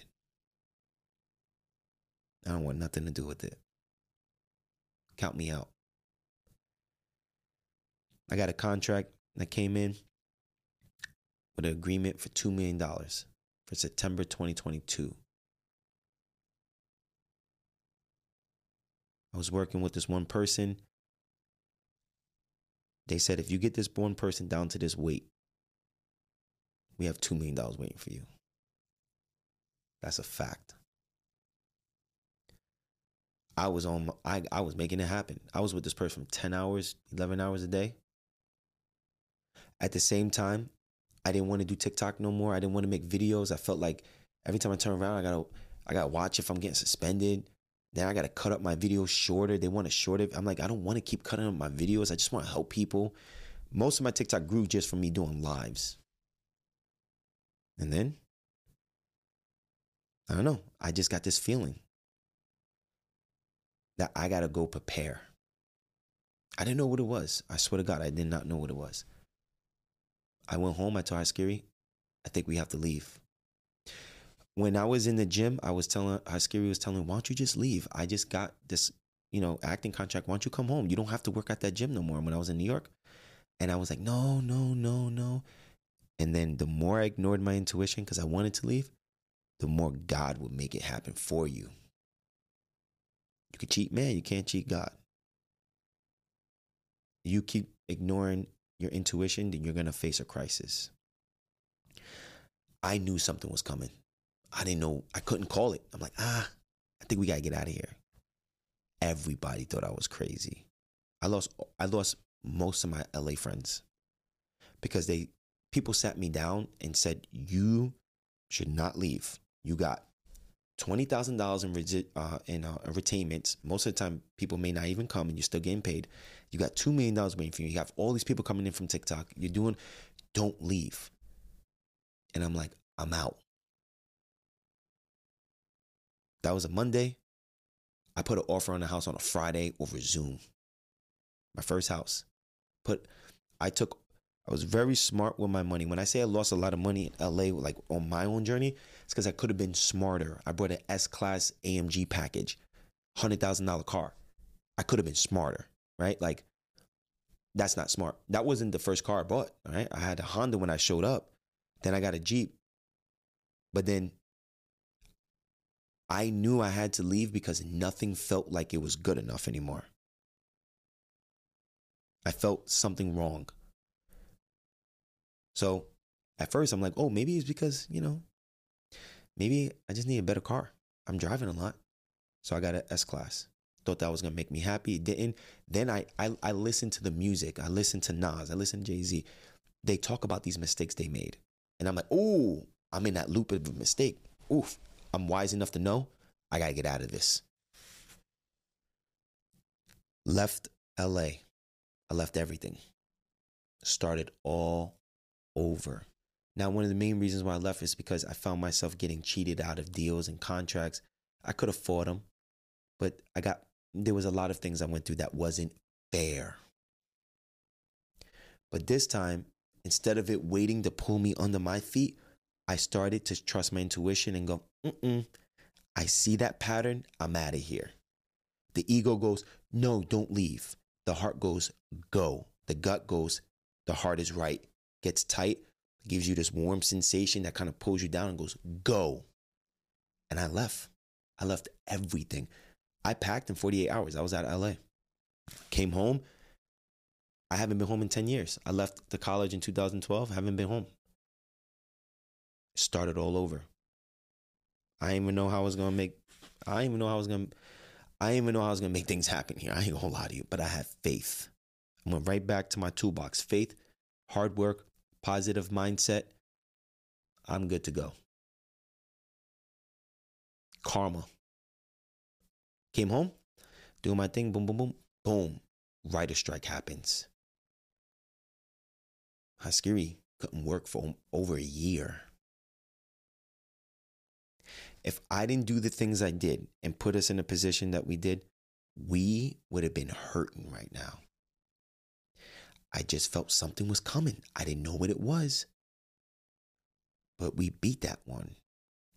As I'm going through 2023, I told Haskiri, I am not taking on as much clients.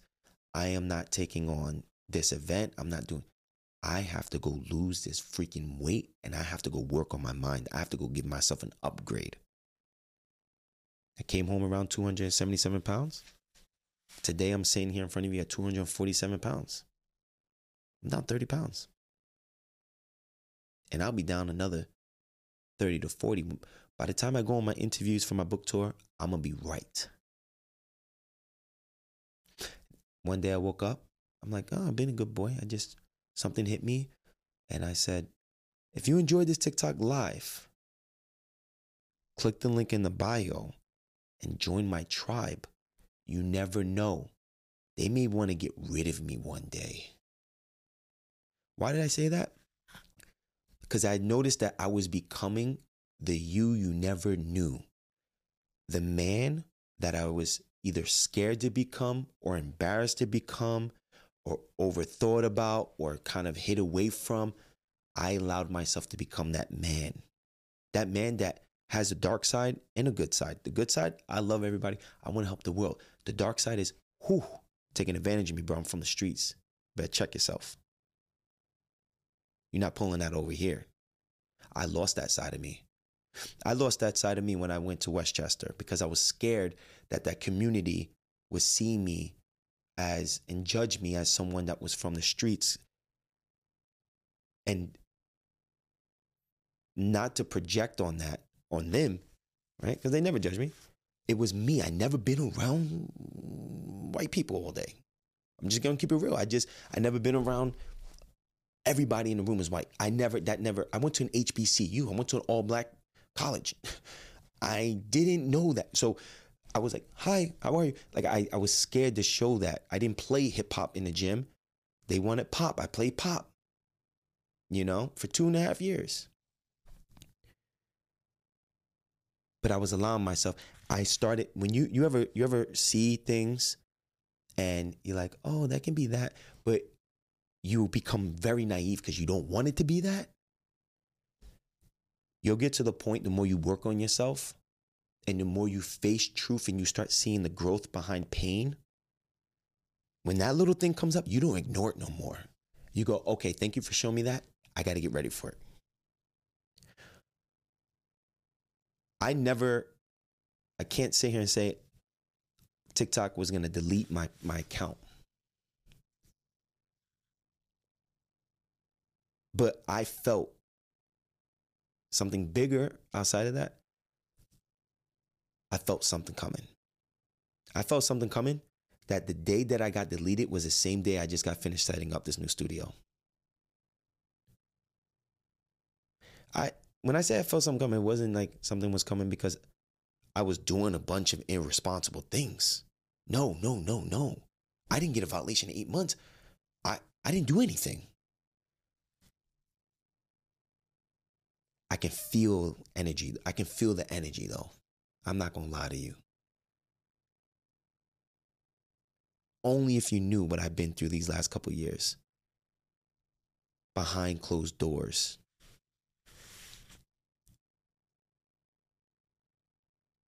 I was watching people manipulate. I watched people lose their platforms as doctors. I watched people be called something because they didn't want to follow a certain belief.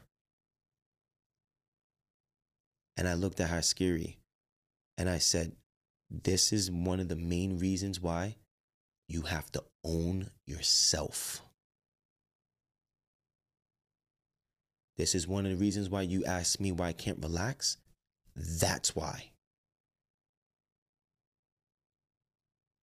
When you grow up on the street, you never get comfortable.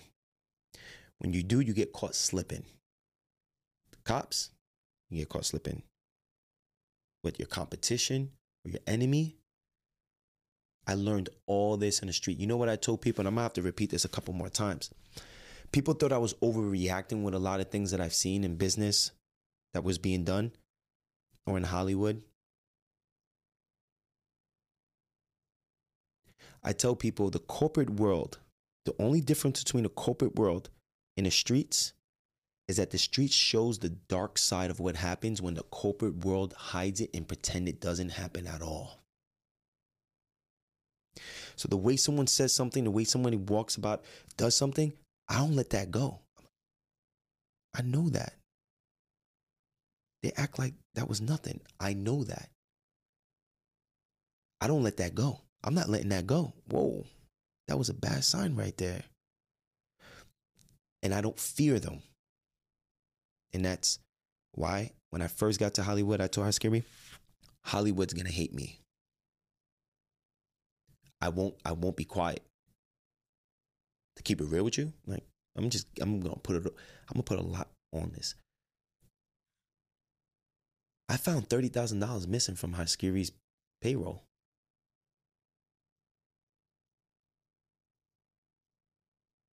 Supposedly they forgot, or nah, bro. I'm coming there to your studio and you're gonna hand me that $30,000. She wouldn't, be honest with you, she would have never found it. She would have never noticed. On everything. You gotta be on everything. If you don't know if you're not good with math, go get good at math. You're not good at reading like I was, go learn how to read. You have to know yourself. They'll move around you.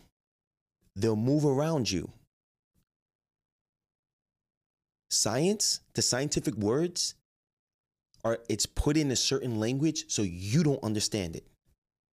So if someone tells you you have a certain injury in a certain scientific way, they could have just said your knee is sprained, but they do a different, instead of saying your pelvis is tilted forward, and they go, you have an anterior pelvic tilt with lordosis. Basically, your hips are tilted forward and your back is curved. They put this language so you don't know. Same thing with your contracts. Same thing with your money. Same thing with your APR. they don't want you knowing that. You got to know that. So, you ain't hustling me, bro. I say that to say,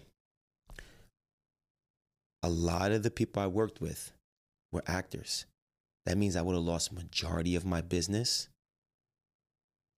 And I'm pretty sure that contract that was promised for $2 million, something would have happened to it because of the writer's strike, because that person wouldn't be able to pay me and I would have did all the work. How do I know that? It happened to me a lot out there.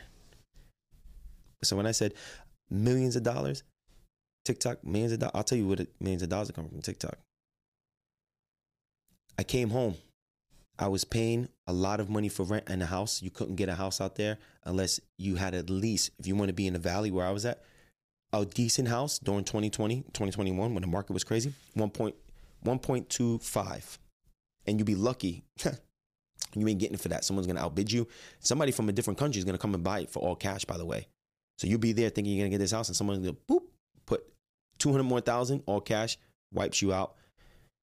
So I sat there and said, I can take half of this and go buy a mansion back at home. Then I can do this and this and this, build the equity. Then I can have more freedom in my life. Then, so I planned everything. I moved, bought the house. I left everything. Majority of the people lost a lot during the writer's strike. I saw that coming. I didn't see that. I didn't know it was that, but I felt something. Listen to myself. When TikTok permanently banned me, I felt it coming. Stop ignoring the patterns. That's all I have to say to you. Is it fair?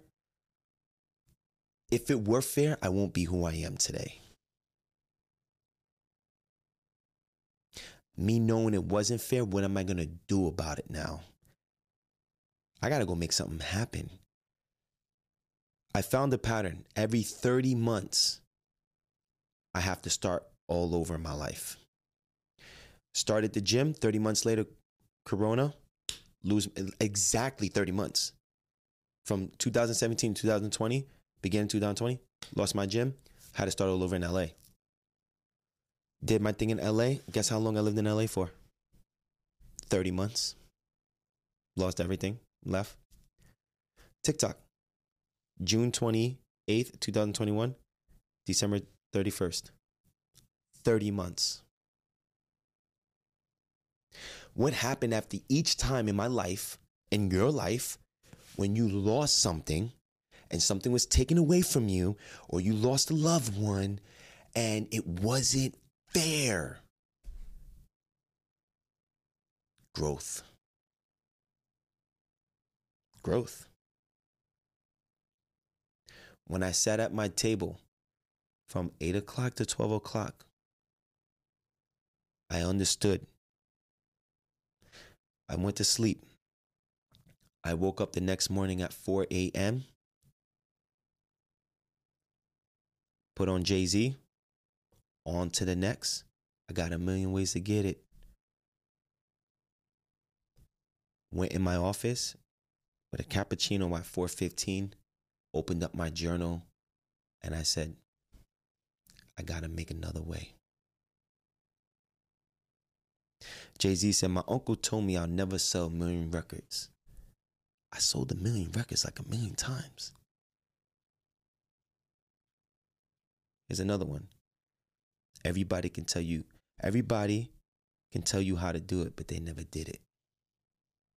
I've done this before. I didn't make this video. TikTok deleted me. Or this, podcast. TikTok deleted me. It's not fair. Nah, we know. Guess what? People got it worse than me, bro. People lost a loved one today, People have it worse than me. I came here to be like, yo, instead of making this announcement next week and having this all prepped up, I feel it right now. I want them to feel it. Because I've been walking around my house in circles. Like, yeah. If I hit a certain amount of sales of a book that I was 100% going to hit with my platform, with the amount of traffic I had in my lives, I was going to hit it. Now, I did drive a lot of people to, intuitively, something told me to drive people to my email list. The reason why, I could have had a lot more, probably like a lot more, 10 times more people on my email list. The reason why I didn't, the first 15 months, I avoided making an email list. So I told you, if you're out there and you're an entrepreneur, don't make that mistake like I did. I did not want, I invested a lot of money learning about marketing. My ego never wanted to do an email list. Why? I'll tell you why. I couldn't read or write. I was embarrassed. I couldn't write. I just started writing like last year. Literally, May of 2020. I'm lying to you, 2022. Almost 2 years ago, because I'm in 24 now. May of 2022. I started to write. I'm like, oh, maybe I can write a book. So embarrassed.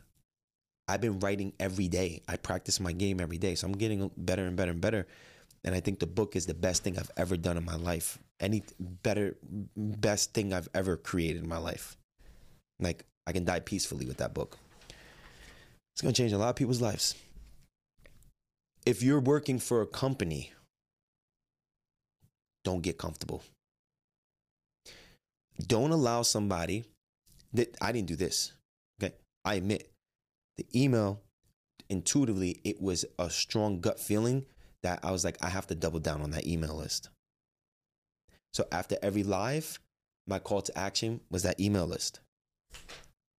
So if you're watching this right now and you listen to this, you want to join my tribe? Link in the description. Free email, 5-minute read each week. I try to send you something to help you motivate and inspire you. And that's a fact, I do. Why? Because the email list is the only thing I truly own. So YouTube, I don't own this. They can take this away from me. Podcasts, Apple, Spotify, they can take this away from me too. As an entrepreneur and people that work at a 9-to-5, which I'm gonna get to in a second, 9-to-5 is not bad, by the way. If somebody would have paid me $500,000 9-to-5, and I can see what I can do, I'll take it. I'm not gonna lie to you. I don't know if I'll take it. I just lied to you, actually. I don't know if I can take it. Probably. It depends on what it is. When you are an entrepreneur, make sure you're driving majority. Make sure you're smart about your money. I think my biggest mistake, because I'm not perfect, was buying a brand new Mercedes. I would never do that again. But I was very smart about my money. More education is going to be vital for you. Because what's going to happen is you'll learn that most of your competition as an entrepreneur and a coach, or someone even working at a company, people get comfortable. You can't get comfortable. You have to learn. You have to adapt.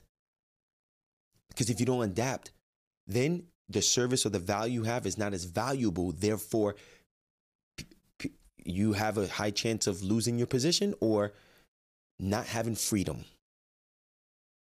They don't like when I talk like this, but I'm going to tell you. Never allow just one stream of income. And that's what I didn't do. I never allowed one channel to bring me money, even though TikTok was my number one. Never allow one thing of income. Don't ever get comfortable thinking a promise. Someone promised me equity in the business. They didn't give it to me. I deserve to be banned off TikTok if I violated community guidelines consistent. I didn't do any of that. I didn't put any image. I actually stopped presenting a lot of pictures with anatomy because I was scared. But I was very smart with my money. And I learned about business where I learned on how to make my money work for me. Don't let one stream of income, and this is, guys, I have no money. Like, I'm going to be real with you. Like, I'm not that guy investing into like the next thing that makes you super rich tomorrow. I'm not that type of guy. But I will tell you one thing.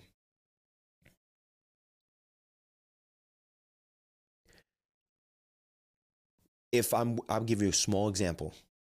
If I'm editing a video on a laptop and it keeps freezing on me and it makes me frustrated, I'm not able to really be consistent and whatever, I would take $3,000 and buy a brand new laptop with no problem, Now I'm able to double down on my videos, and my videos bring in traffic, and then I'm able to fix the website and do it. Now I'm increasing conversions. I have no problem doing that. You want to make sure you have capital for the next move that you want to do. Don't let yourself feel like you're stuck or you're trapped. So if something like this were to happen to you, then you put yourself in a position that you feel like you're desperate. So why didn't I reach out? Because they're going to do it again. They'll do it again. Imagine if they did this 2-3 months before the book came out. And I had all my ideas, because my whole blueprint, my whole marketing campaign was 90% through that, because that's the highest conversion rates I have. But imagine if they did this right before the book came out.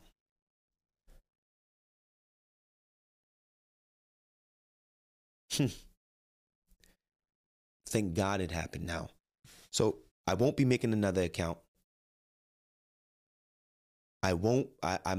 If they contact me and say it was a mistake, I would never make another TikTok video again. Never.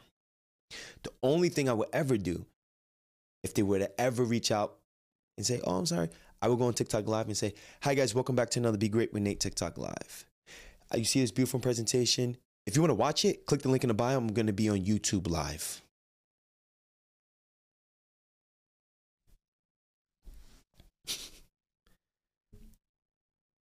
I would never do that, because integrity is everything to me. Loyalty is everything to me. Number 2, for both sides of people, have the same energy that you had when you wanted the thing you wanted. Have it today. The same energy. Don't get comfortable and don't expect things. The same hunger that you had to get to the highest point in your life, have it. I wake up every day with this hunger.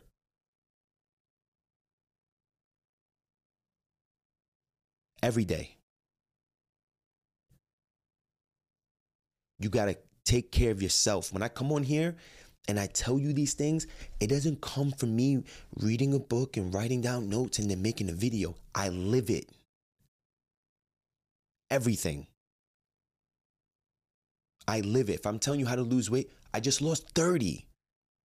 If I'm telling you how to, be smart with your money, I'm telling you what I did, and I'm telling you what just happened to my life.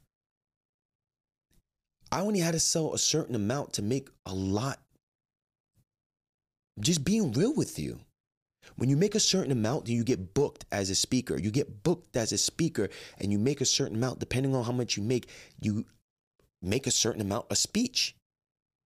50,000, 100,000. You see what I'm saying here? This is bigger than just, you know what I'm saying? This is, oh my God, I lost my views. No. It's more than that. But at the same time,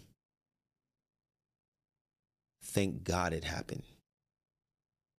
Because there was a part of me that didn't want to make content because I felt like I was stuck, or I felt like I couldn't be me because I was getting punished for no reason. I was being used. Wasn't making any ad revenue over there. Probably made $500 in 3 years. I have over 100 million views. It was a wake-up call. But that being said, you will find your boy doing YouTube lives. And I'm going to have to start all over. And I'm fine with that. Because if I did it one time, I can do it again. And even if it's on a different platform. Even if it's on a different platform. Jay-Z said, put me anywhere on God's green earth and I'll triple my worth. Put me anywhere. I'll make it happen. Because that's what I do. So for all of you that watch me on TikTok, that found me, maybe came to YouTube or my podcast, thank you. For those that found me through Sahara Rose found me from TikTok. And you're here with me, thank you. My goal now is to continue to push you to be the best version of yourself. And at the end of the day, you ain't stopping me. Take the account. They take the YouTube account, take it. I'll be back. I'll be on the next thing. I'll find a way. I may just buy an advertisement for your local commercial. I'm like, hey, how are you? I got 30 seconds. Okay. So if you hit flick, no, I'm playing with you. I'm not going to do all that. But I'll find a way. As soon as you make a decision with the mind like that, fear can't enter. As soon as you don't make a decision, you become indecisive, fear is messing with you. I work with God. I work with faith. I believe in the best is going to happen even in the worst times. Because the more you study the greats at sports, music, whatever, they all have went through the worst adversity or biggest adversity that you can ever ask for. And look how they respond.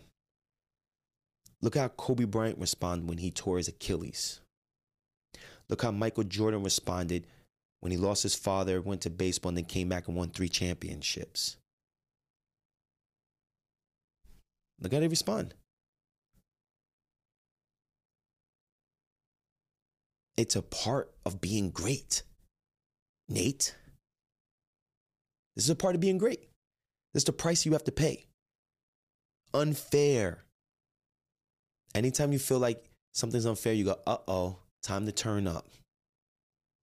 It's a part of the rhythm of life. It's the gift and the curse. And I hope I inspired you to have a different perspective about when you take losses by exposing everything about myself. This is January. This is what? Happy New Year, right? I just told you how to change your subconscious mind, and I still got to continue to go through my beautiful little podcast series I have written down for you. Got to interfere with that and be like, hey, listen, just want to let you know, they just took my account down, over 100 million views or whatever. I worked really hard on, the last 2.5 years. So hopefully the information that I provide now in the next episode, maybe you can see when I say when bad things happen, how to stay positive. You can see that I'm actually living it. Hopefully we can actually take action and change, right? I wanted to be more inspiring. But this is January 2024, first week.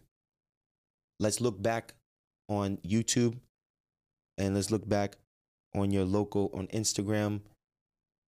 You're going to see me popping up.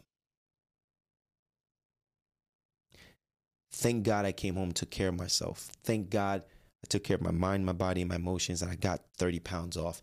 Thank God I learned the life lessons I did, and I didn't make dumb decisions with spending money on the S-Class again. Thank God it happened now. It couldn't happen at a better time. And that's a fact. This happened last year? Oh, I would have been on the phone all day, calling people, making something happen, calling TikTok. No. They'll do it again to me.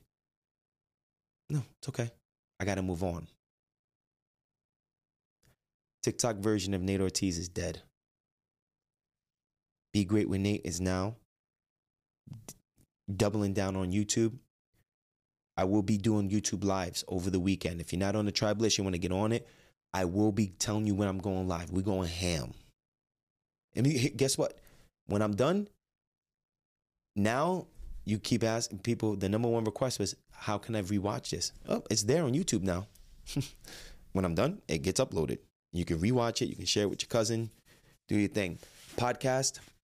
Hope you're enjoying the new audio, the new, trying to amp things up a little bit and bring this to the next level. So I want to give you a raw, authentic version of this. I want to give you my heart, my emotions. I have no bitterness. It just feels good to tell the truth. It feels good to show you, hey, if I would have came here next week, this would have sounded like this. All right, guys, welcome back to Be Great with Nate. All right, so I have some updates for you. What I want to tell you right now is when bad things happen, here's how you can respond. Last week I woke up and I found out that my TikTok account was banned. I don't know. Nah, we ain't doing that, Nate. I just got off the call meetings all day, calls with clients. 8 o'clock at night. Came out, my fiance says, hey, baby, you hungry? I said, let's go upstairs, set up the studio. I'm just going to get it off my heart. I already wrote 8 pages about it in a blog that I'll be putting down below. It's not done yet because I'm putting this out tonight. It is 11 o'clock at night. This is going out 1 o'clock Eastern time in the morning. I don't care. I'm putting it out. It has to go out right now because this is the energy behind it. It needs to be raw. It needs to be raw. Let me know what you learned from this. What'd you learn from this? What would you like to see? What haven't I brought to you that you would like to see? Are you excited for the new shift that we're making here? Are you excited for us to go triple down on YouTube and podcasts and some Instagram here and there? The reason why I don't really do Instagram, like I don't make it the main one, because they have the same power the other app has. I've seen people lose their account on there too. I've seen people get flagged down for not doing anything against guidelines. So I'm not super excited about that app, but I do have a good, solid group of people there, which I'll show some love to. But YouTube and podcast are my main priority. That's my main 2 right now. That's my main goals. Let me know if there's anything else that you haven't seen that you want to see. And again, I'm going to conclude this by saying, don't get too comfortable. Stay the same hunger. When you keep the same hunger as your energy towards your dreams and your goals. And I'll say this and I'll say this again. Think about a time that you thought everything was over and you lost things. And look how you bounced back. You did it there. You could do it again now. I don't feel sorry about the situation. Please don't feel sorry for me. Don't feel sorry for me. I mean that. We over here now. Let's make things happen. If I call myself Be Great with Nate, I have to continue to prove that to you. I have to continue to show that.